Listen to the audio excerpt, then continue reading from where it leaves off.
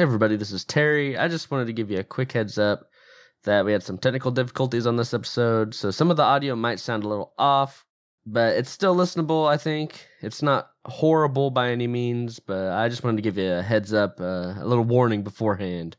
Please still check it out. I think we had a pretty good conversation about this movie, and I hope you like it.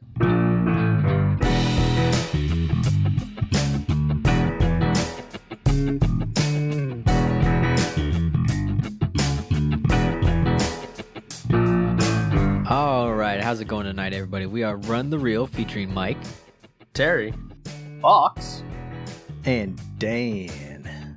and we are back in finishing our Grim Dark category with TV's pick. What'd you pick, TV? I picked Possessor. It's a movie I watched a while back and thought it would be a good one to revisit, especially since it was on that list you shared with me about Grim Dark movies, so very convenient. It all Yeah. worked out. It's all coming together. But Possessor was released last year, actually. It was like one of the only movies released in 2020. Did it come to a theater or did it go straight to home video? Barely in theaters for as long as it could, I guess. I doubt it made like any money. It was at a festival, but like nobody came to the festival to watch it because everybody was staying away for COVID. That's good. A bad year to release a new movie, that's for sure. Yep. Tell us a little bit about Possessor, TV. Well, let me pull up old reliable IMDb here, and let's get a little plot summary going here. Possessor follows an agent who works for a secretive organization that uses brain implant technology to inhabit other people's bodies, ultimately driving them to commit assassinations for high-paying clients. Yeah, I think that's about the best way you can sum this movie up. Yes, hence the name, Possessor. They possess people's bodies. It was a pretty wild movie. I don't think I've seen a movie this wild in a little bit. What? We just watched Beyond the Black Rainbow. What are you talking about? I don't know, just some of the concepts in this. I was like, whoa, that's cool. But I also have some issues with it as well. Well, let's warn the listeners right now then that there will be spoilers ahead. So if you don't want spoilers, then watch the movie first and you can come back. We'll always be here. Or if you don't care, just keep listening. So I think it's interesting. This movie was directed and written by Brandon Cronenberg, the son of David Cronenberg, who does all these weird movies. I was curious going in if he would carry on his father's legacy. And he does, kind of. This has a really interesting, unique take on body horror that you wouldn't expect when you hear the term body horror anyways, or think of David Cronenberg stuff. But it's in the same spirit as his father's work, and it's a neat take on the idea. Very well, I don't know if I'd say untraditional, but it's like more mentally body horror. There's plenty of like gnarly, gory stuff in this too, but it's more about like your mind, what your mind can process, I guess, and stuff like that. Who's in control, that kind of thing. Yeah, losing control of your body, but still seeing everything that's happening. Not knowing if it was your choice or somebody else's choice. Yeah, getting like molded into someone else's consciousness, or having their consciousness molded into yours. Was it you or the worm?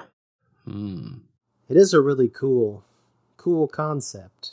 I'm not going to say it's like super original to this movie, but a neat take on it.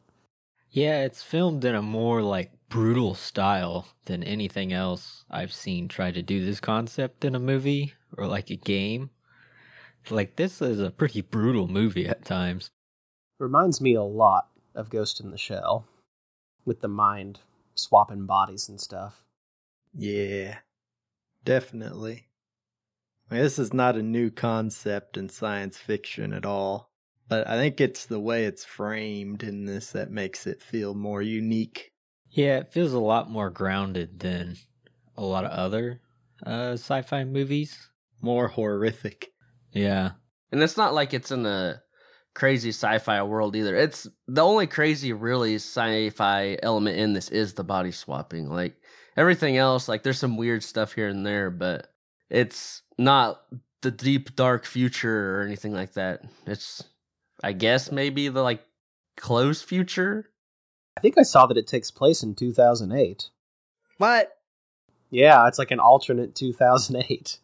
They have like extremely good virtual reality stuff. Well, I guess not virtual reality, but I mean, it's a pretty dark future still. It's not like a Blade Runner dark future or anything. It looks like our future, but it's still pretty dark. I mean, the whole thing is they're trying to take out the leaders of this data mining company where they go and they have people put on goggles and look through all your cameras and devices to get information on you and the stuff you do and things like that. Right. I just mean it's not like the super far future flying cars and all that kind of stuff. It feels like it could take place today-ish, you know, somewhere around this time. Or in the past, 2008. Yeah, an alternate timeline. It's very Big Brother-y, for sure. He's always watching. And possessing you, too, in this movie. That's true. You just have no control over your life in this reality. People are watching you when you don't want to be watched, and they could just go in there and take you if they want. Yeah, that title, Possessor, I think is kind of interesting. You mentioned earlier, TV, about, you know, possessing someone else's body and doing things. And I think kind of, you know, some of the themes I saw in there might also be indicative of possessing yourself. What do you possess that makes you you? You know, do you have certain thoughts or traits or quirks? You know, what makes you you? And that was not something I expected to see from this, you know, scary, not scary really, but, you know, it is kind of a horror Cronenberg movie. Yeah, the main character, yeah, definitely has a weird struggle with knowing what she wants, I guess. I feel like something weird, she's really fixated on the violence of this stuff, and she likes it, but she knows it might be wrong, and she knows that maybe the family's the better option, but at the end of the day, she can't help but choose the violence. And like, is that her thoughts? Does that bleed through from just doing this over and over again? Is this other people's thoughts? Because I mean, she's jumping in other people's heads, and sometimes, you know, we see that they can get a little scrambled sometimes. So yeah, I don't know. Remembering who she is and all that, it's kind of interesting. Yeah, I agree. Some of the like reviews I was reading after this, and I kind of picked up on it, but didn't know I picked up on it, was that our two like main characters are struggling with identity. Like you said, TV, Voss is like a jumbled mix of all of the people she's inhabited in a certain way. And then the guy, he like hates his job, and he's only there because his girlfriend, his dad owns this company, so he couldn't even get a job besides that. And he does something really weird for work too, so he feels like unfulfilled. And so when they come together, yeah, it's pretty interesting to see what happens and the power struggles and stuff.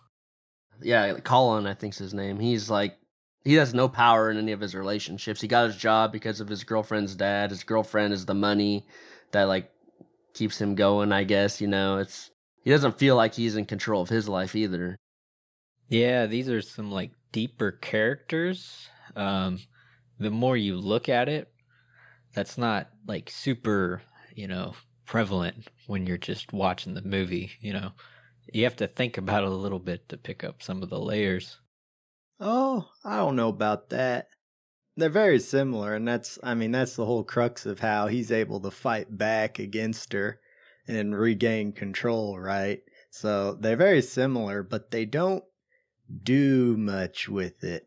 They're basically just going back and forth between the two consciousnesses fighting within the same body. But I mean, they don't explore any of this stuff you guys are talking about, really. They just use it as a crux for the main conflict of the film, which is she loses control of the body to the host again because they're similar.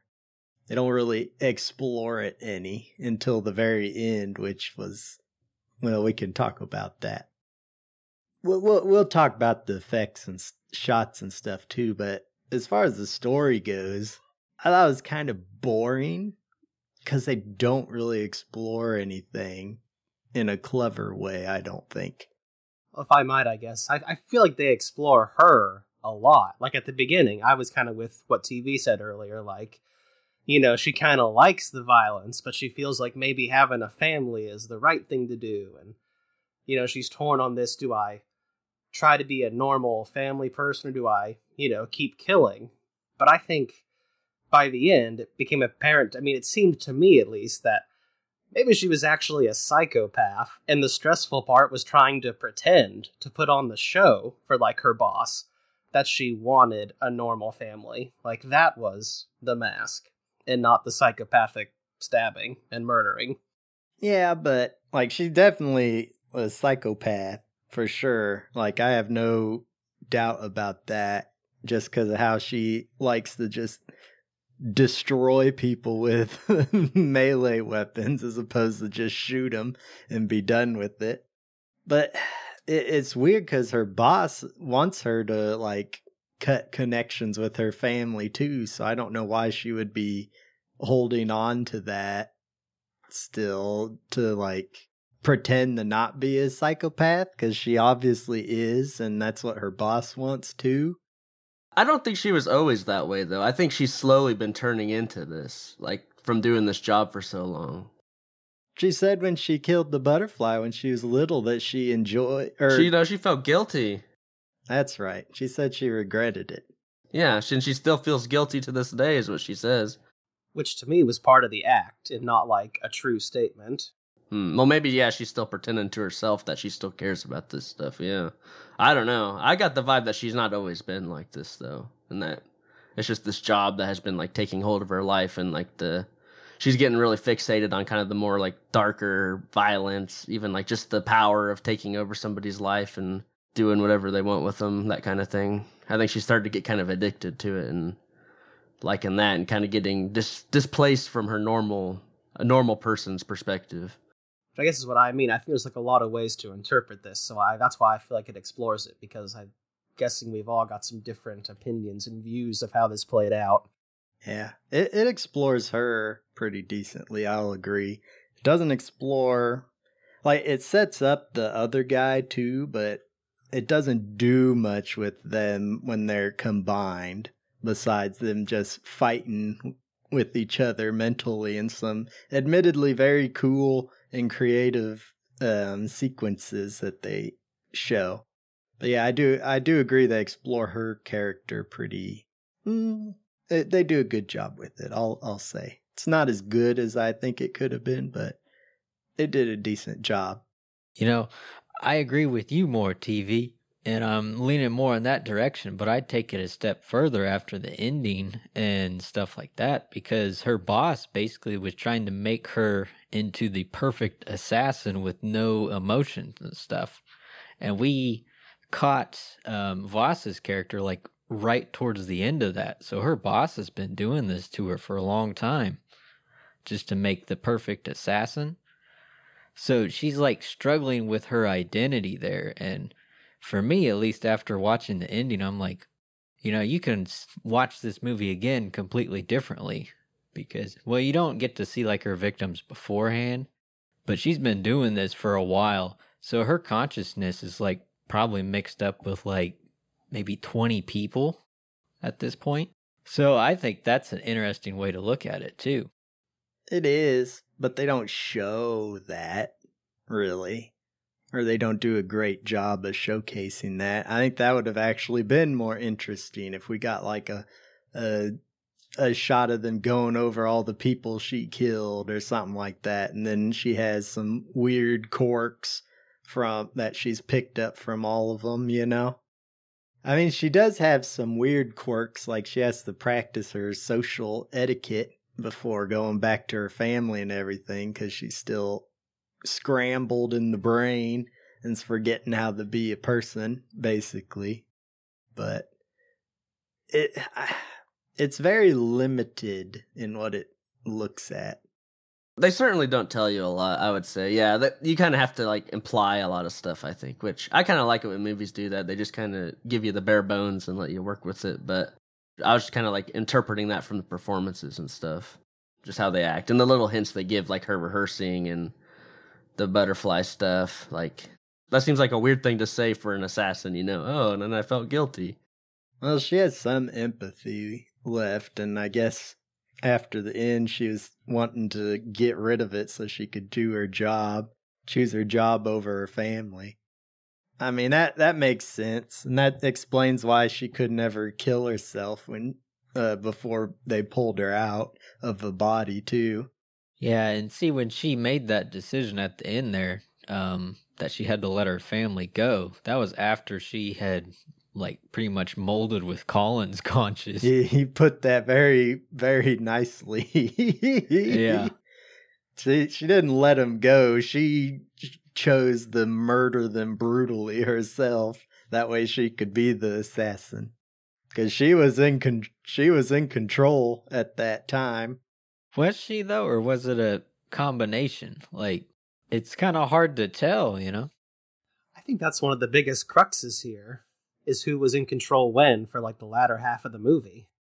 Well, the guy was obviously in control when he went back to the house because he wanted to try and force her out of his mind or whatever, and he didn't know how to do it.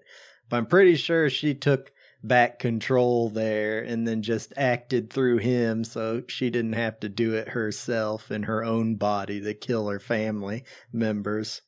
Because they have that shot of her shooting her kid at the end because she's like super pissed. Or it flashes to her being in the body again or whatever, so. Yeah, but I don't know if she would have done that if her boss hadn't taken over her kid and like stabbed her or whatever he did. I don't know if she would have just murdered him. I think there's a lot of layers, and maybe Colin was in there for a second. At the end, she gets control back and realizes what happened, but it's too late. I don't know. Oh, if she didn't want to kill him, then she wouldn't have shot her son even after he stabbed her. I think that's what kind of the question is like, obviously Colin had the will to, kill her family because he was mad at her, but did she just let him do it, or did she take over and do it herself, I think is the question. I think she took over and did it herself, because if you look at Colin, he's kind of a pushover this whole time. He only did anything because he was being operated by her, so I don't think he would have done anything, and she just chose to act through him so she didn't have to do it herself, and she could get a clean break, not be connected to the crime and everything. The perfect circumstance. Yeah, I don't know, because there's also, I'm kind of thinking, like, because I think Colin says something about, like, did I do that, or did somebody else do that? And I wonder if it kind of works like she's using his own impulses to give the performance or something. I don't know, because he's not even sure what he's doing and what he's not doing. And, I mean, I wonder if she can tell that easily as well. I don't know. It seems like something he has thought about doing, so I don't know if maybe she's just like, okay, well, we can act upon that, and that makes it easier for her to control him or something. I don't know. Maybe she's using his impulses to hurt her family to kill them. I think even with, like, most of the kills, like, who shot Rita in the shower? Was that him or was that her? Oh, that was her, trying to get back control or whatever. Maybe. I mean, it doesn't show us. A lot of it isn't clear. What's going on, and that's what makes it interesting to me. It's like you can watch this again and try and figure out who's in control here or who has more control, but I think it's like maybe a 60-40% of who has control in there. I do agree with you, TV. I think they're fighting constantly over control, and they go off of the urges. That's why they pick the victims in certain ways. Like Colin was already mad at the dad, his girlfriend's dad, because he's a jerk to him. And at the beginning, the waitress had to deal with some rich jerks like that, like who she stabbed. So, well, yeah, they definitely pick people that they can interface with like that. They pick the ones who would have the best motives for killing somebody. Well, would her son want to stab her in the throat? All the little kid would have seen was just Colin come in and murder his dad. So that's why he stabbed him. Just such a quick, clean stab to the throat. Yeah, I don't know. It just seems like, how much control does a person have? 100% or 80%? Well, they don't have much control because they're suppressing they're suppressing the conscious and stuff. But Colin and Voss, I mean, I guess they're so similar that that's why he was able to take control. I mean, there's that, and she obviously wasn't ready to go and do it again, too. That was pretty evident, I thought. But, I mean, Colin's a pushover. Like, they don't give you nearly as much time looking at him as they do Voss before she possesses him, right? But from what you can tell and pick up on, he's a big pushover. So my thinking is, like, no, he wouldn't have ever killed any of those people because he's a pushover. Whenever he's in control, he goes to somebody for help, right? And whenever Voss is in control, she's shooting or brutally eviscerating people with a knife or a fire poker, stuff like that, right? So to me, it seems pretty like clear who's doing what.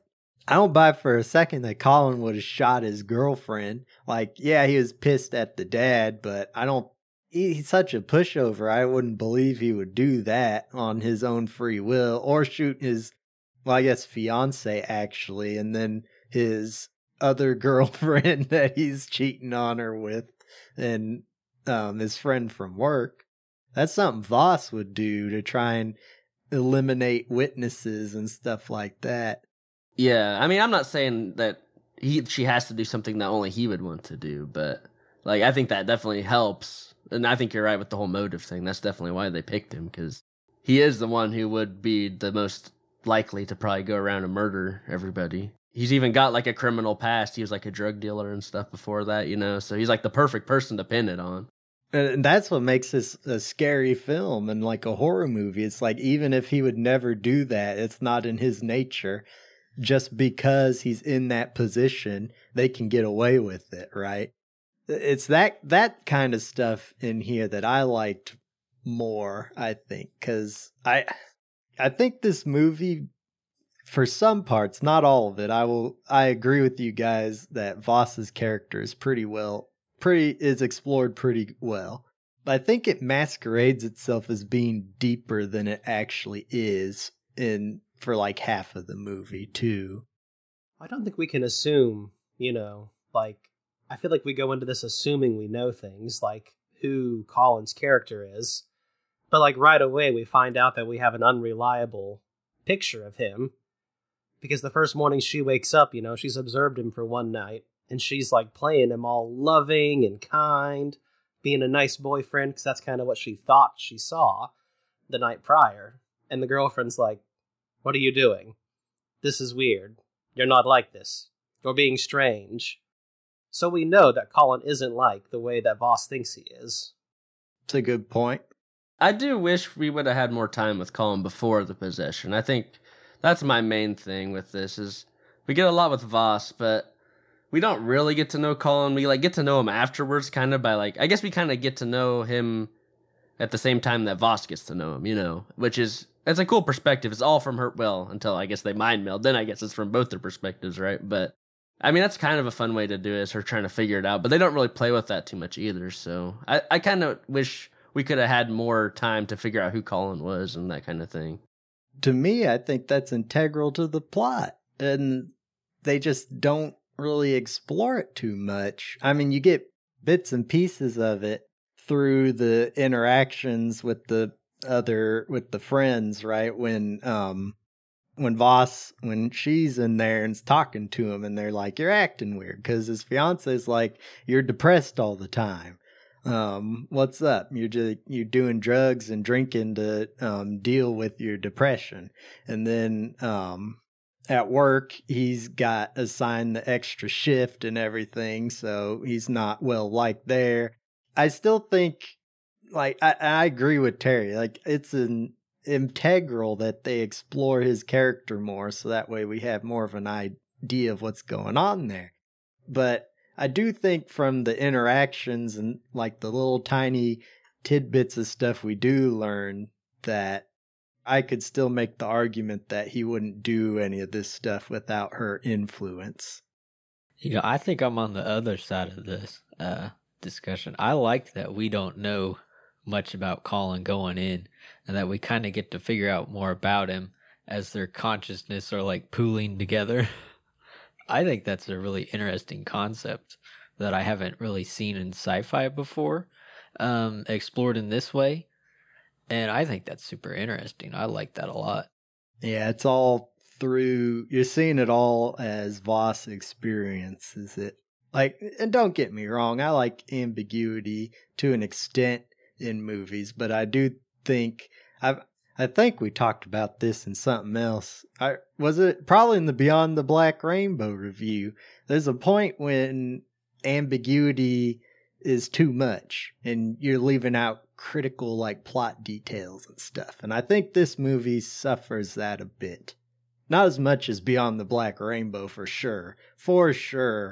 But I do think this suffers from that a little bit too. And I think it would have helped the movie a lot more if we had that in there. I like that it's super ambiguous. I think that's cool. Like, you can watch it again and try and figure out, whose consciousness is doing what, or who's more in control. And it's acted so well. I think all this stuff, blends together super well for maybe another watch through. I don't know. Did you pick anything up, TV? Since you're the only one who's seen it twice. I can't think of anything that like stood out extremely well. Just more like breadcrumbs. I think there are a lot of like little breadcrumbs that you can like extrapolate what you will from it. And I do like it when movies do that. They don't like blatantly tell you, but I mean, that's not a huge complaint of mine, is not knowing Colin that well, but I think there's enough there to like get by, but this is short, it's like an hour, 45 minutes. So I think there's some time. And it feels long for that runtime too.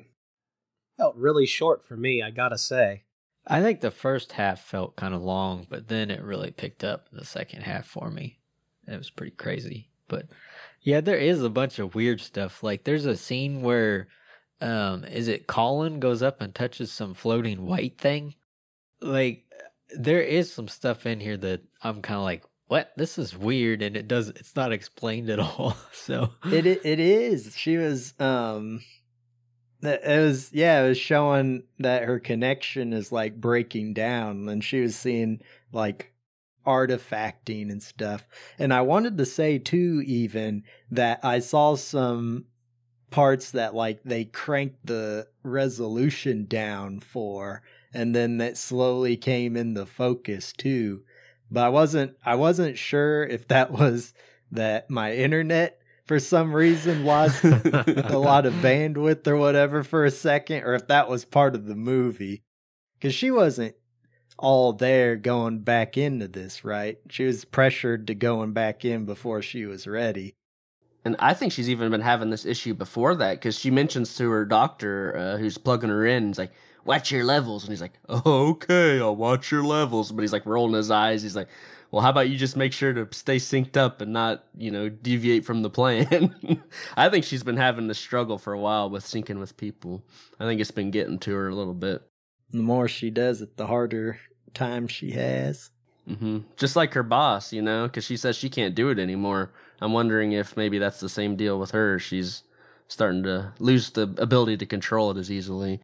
Yeah, but her boss was like playing 4D chess this whole movie with their plan to make, Voss the ultimate killer. So I think you can look back and be like, she had this all planned out, or did she like just adapt to, changing chaos very well? I think she adapted to it. Because I don't think they planned for her to go back in and lose control like she did. I mean, she didn't even kill Sean Bean, funnily enough. He lives, and then she goes AWOL, and then they have to resort to all these other methods, ultimately her going and possessing the son to snap her back out of it or whatever finally. So that's like what I was trying to figure out this time watching it, because I remember that being such a big twist the first time, and I was like, whoa. And so this time I was like, okay, I'm going to look for the clues. And I don't think I landed on either side, really. It kind of felt more like a happy accident to me, too. Maybe she always had the son in, like, the back pocket, you know, just ready in case something weird happened. She could get her chance to get rid of him or something, but I don't know. They showed how easy it was for them to get somebody and do it to him, which, oh man, that was nasty. Like, they were drilling holes and putting plugs in people. Oh, I don't like seeing the surgical stuff in the movies, but ooh. And that's how you have to sync too. Like, if you want to stay synced with the body, you got to put that thing in your head and then turn on this like weird electric buzzer or something and crank it up. Ooh, man. Man, that was terrible. The opening to the movie. Ugh. Immediately, we knew it was one of Cronenberg's children. Obviously, his offspring. Yeah, this was a nuts movie. Very gnarly. And I saw that they use like minimal special like CGI for this stuff. It seems pretty goopy. Yeah, it felt very visceral. And the camera work is like awesome on this movie too. Like, it's just brutal with the shots and whatnot. There are some pretty good shots in it. I was impressed by it. Like, that location for her apartment was really cool. And just the asymmetry of her shot when she was standing there in the middle. Yeah, and like just like the floating around the city, spinning around. Oh, I like that. That's good stuff. That was weird. Yeah, very. They do a lot with the camera angles that keep you disoriented. That's for sure. My favorite shots are in the dreamscape. Weird, like when they're like struggling for control. When Colin's like crushing her face and putting the mask on his face, and all those like yellows and reds. That is like my favorite scene in this movie. It's so scary. Oh, jeez. That was so creepy when that was happening. Or when they were like melting the first time. Yeah. And then reforming. That was so cool. Like, such cool imagery, man. And it works so well with what they're going for. Yeah. Or when she'd see doubles in the mirror. Ooh. Oh, and that scene where what's his face shows up from Colin's work, who was like a spy the whole time or whatever, and he's like trying to get her resynced, and like every time he does the electric shock, you see Colin slowly creeping closer and closer to her. Oh my gosh, that's so cool, man! It's some really cool stuff in this. Yeah, the camera work's awesome. That was the best stuff in the movie for sure. Like, how they're able to convey the internal struggle was like perfect. They did such a good job with it.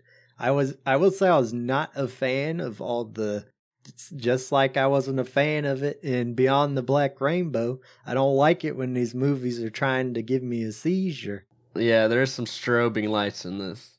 I could have done without the strobing lights stuff for sure, but all the rest of it, I was like, this is pretty good. Though it is a bit overindulgent a few times, I would criticize it on. But for the most part, it was great. They did an excellent job conveying that through the medium of film. Oh yeah, I say indulge away. I love it when movies do weird stuff like this. I just love this trippy, weird imagery. I think that's my jam, man. Keep doing it. It was so good. All right, well, we ready for some overall presentation then? Yeah, I think I'm ready. Let's do it. Give them the scale, TV. All right, so we have a scale that goes from burn it, pass, watch it, or buy it in that order. We all give a little spiel about what we think, then we try to average them out at the end if possible. So we'll see where this one lands. Here, I gotta practice something real quick. Hold on. Ah, yes, Mike, you'll be going first. Ah, yes, Mike. No, Mike, yeah, you'll be going first. Mike, what you got there? I think you'll be going first. Okay. All right. Then we usually pick somebody randomly to go first. Mike, maybe you should go first this time. Yeah, I think that sounds good. What a great idea. I love it. Help, I think I'm being possessed. It definitely wasn't me. Unless he wanted to go first the whole time. This is a wild movie. It's like the twist at the end, I thought it was really good. I thought that was a super cool twist with, you can think, hey, did the boss plan out this entire movie to make Voss's character the killer or not? You know, we talked about it, and it's just a cool concept how they do the like transplanting your brain into somebody else and controlling them. Like, there's a lot of cool stuff going on here, and Voss and Colin's character like mold together as meeting each other. That's cool too. I'm gonna give this a watch it. I think it's really cool, but I don't know. Some of it does go a little too far for me. So strong watch it from Mike. Yeah, this movie, it seems like, was either, very similar to or drew a lot of themes from other works that I really like in sci-fi, such as Ghost in the Shell. Ahem. But I do think it's a very interesting movie, like, in its own right. It takes a lot of crazy concepts that aren't necessarily new in the sci-fi realm and kind of has a new perspective on them, if you will. And I really enjoy that. I think I could easily watch this quite a few times. I'm kind of reminded of A24, It Comes at Night, where we can go on endlessly about what we think happened. And it's all, kind of subjective, how you interpreted the movie. So I think I gotta give it a buy it, not unlike that one, because I could see myself pretty easily watching this one 3 or 4 more times. Yeah, I really like this one too. It is pretty vague sometimes, and I think maybe we could have used a little bit more time with Colin, but I get what he's doing with the whole perspective thing. It's mostly from Voss's perspective, so it's not like it's a huge detriment to me, because I think there's breadcrumbs, whether it be from just some lines that are dropped or like the performances themselves, because I think the acting in this is all really stellar. There's enough there to kind of, like Fox is saying, there's enough to kind of just make your own interpretation, which I do like, while still maintaining a pretty solid story. So I think I might give it a buy it as well. I do really like this. This actually made my top films of 2020 list. Not that there's that much competition, but I still really, really like this movie. I think that's it's good on future rewatches as well, and it's got some cool visuals, good acting, good ideas. It gets pretty brutal at times, some awesome psychedelic imagery that I tend to love a lot. So yeah, I'll give it a buy it.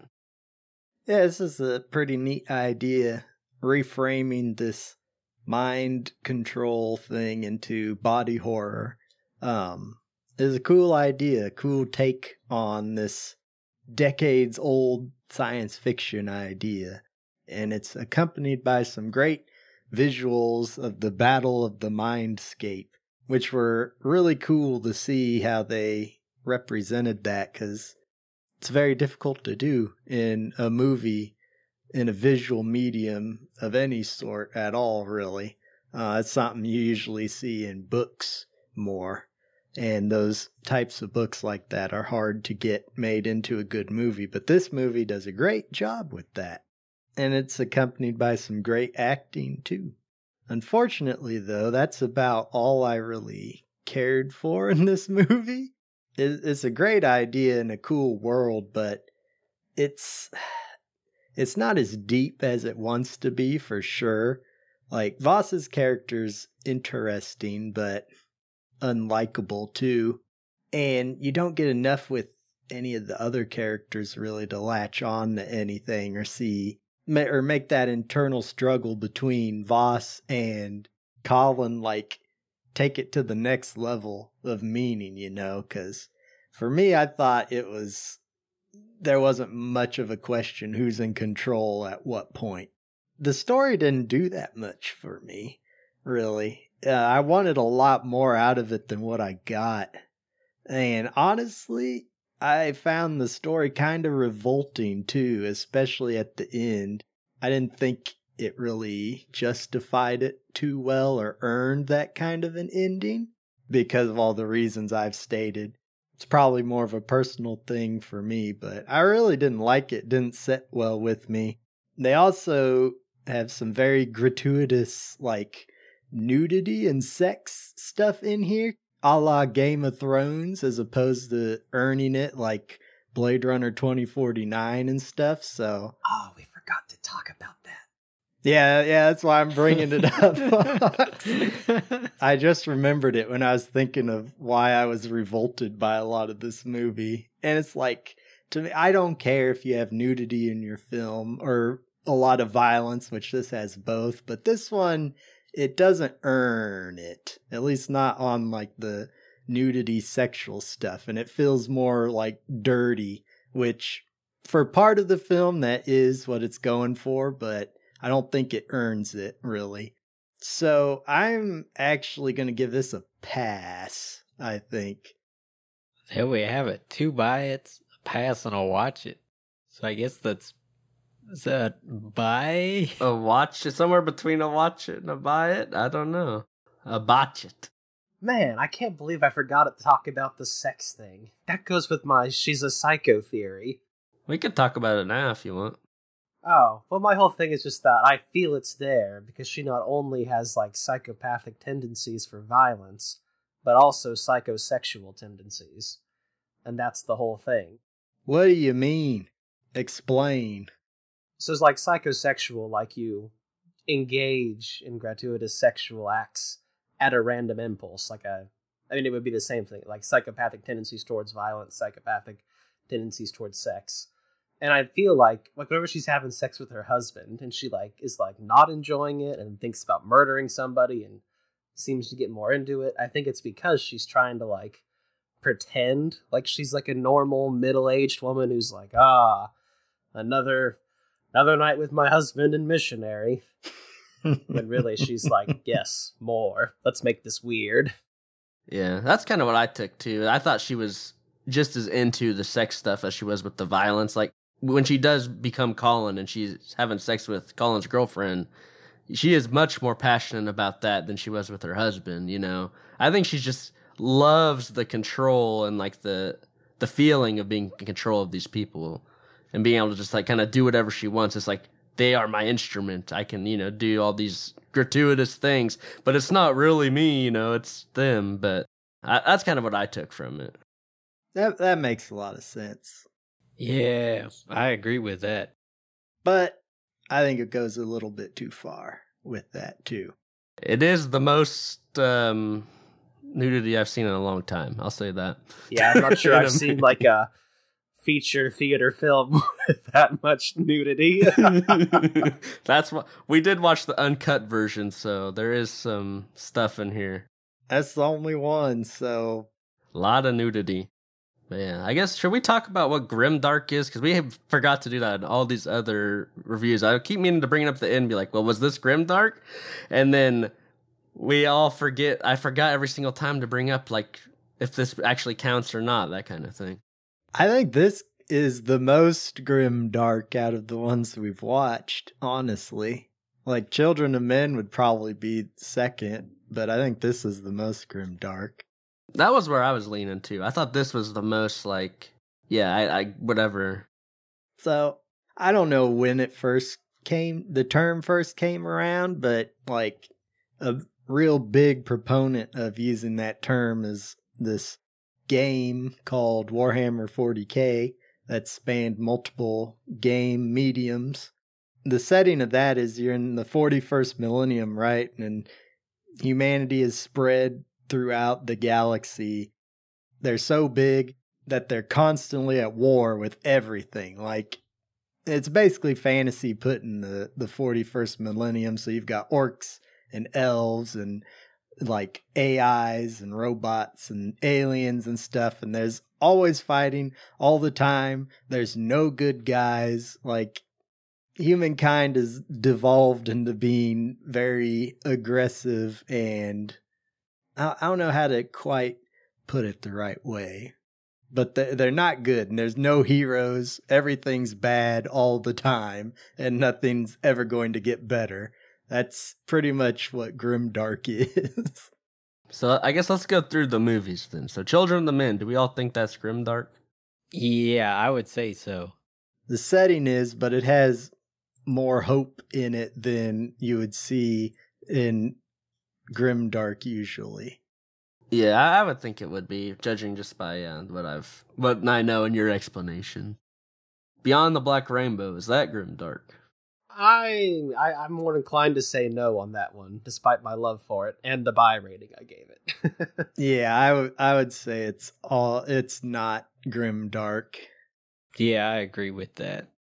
Yeah, I don't know. Yeah, I'm leaning more towards the middle on that. I don't know. It's sci-fi, and it's dark, but I don't know if it's like that niche. Dark City. How about that one? I'm gonna say no for that. That one's hard to say. I'm gonna say no. I'm kind of mixed on that one. Parts of it are, but parts of it aren't. Because there's a lot of power fantasies and grimdark stuff, like in Warhammer for sure. Yeah, it ends pretty hopeful. It does get pretty good for them there at the end, so that kind of like it kind of is, but kind of isn't too. It's weird. And then this one, everybody in agreement that it is? Oh yeah, definitely. This one definitely is. You feel dirty after watching this movie. Exactly, yeah. I kind of feel like it's kind of like with metal bands, if you know metal, like the subgenres. Eventually, it's like, okay, is this even really a subgenre? Like grimdark, Trying to start something TV. maybe. No, I'm just throwing this out. This is my thought process here. I've been thinking about this a little bit. I don't know. It just feels like, is it Viking metal or is it just death metal? You comparing this to a certain other dark, grim, some might even say black metal genre. Black metal. I don't want to get into black metal on the podcast. It's just the first thing that comes to mind. It's like, because that's like the other thing I know a lot about. I know like movies and I know music. I know metal is notorious for having all these subgenres. When it's like, well, in reality, can't we just say like this is just dark sci-fi or dark fantasy? Like at some point, doesn't it feel like a little too niche? I don't know. No. How dare you? It's more fun to say. Philistine. Heretic, you mean? Oh no. About to get burned. I'm about to get scourged or whatever. Send the Inquisitor. So for next week, we're adding a bonus to our Grimdark. The one that is the most closely related, I guess. It's definitely a 40K movie. That's what Dan keeps saying, so we're going to do Event Horizon. Oh, yeah. Related to 40K somehow. We'll find out next week. We'll prove it to you. Yeah. I've only seen this once before, and I was not impressed, but I know there's a lot of fans of this movie and this podcast, so maybe I'll be proven wrong. Maybe I'll like it better the next time. I don't know. Man, it's a cult classic. I remember when we showed it to you, too. Ugh, yep. He's not my favorite director either. I don't like this director who did this, But it is his best movie. I wouldn't argue that, maybe. Who did this? Paul W.S. Anderson. You're kidding me. And guess what? It does not have Mia Jovovich in it. It does have Sam Neill. It does have Sam Neill and Lawrence Fishburne. But, Mia would have really spiced it up, I think. They could have put her in there. I don't know what they were thinking. Oh, yeah. She would have fit in, yeah. TV, where can they contact us and tell us their thoughts on if these movies are grimdark or not? Yeah, let us know, surely. Somebody out there's got thoughts on this. These guys aren't the only ones who know 40K, surely. I know it's a big deal. But yeah, find us on Facebook or Twitter at Run The Real, or you can email us at runtherealpodcast@gmail.com. And even if you don't want to talk about 40K, you can tell us about what your thoughts are on Possessor. I'd love to hear that too. What you think, what your thoughts are. Is it too excessive? Is it just the right amount? Is it too ambiguous? I want to know. Is it revolting? Yeah, is it revolting? Is it welcoming and warm? Because I don't think that's what it is. That's the one. You got it. Definitely not. All right. Well, yeah, be sure to get in contact with us. We'd really appreciate to hear from you. Thanks for tuning in to us tonight. This is Run The Real, signing off.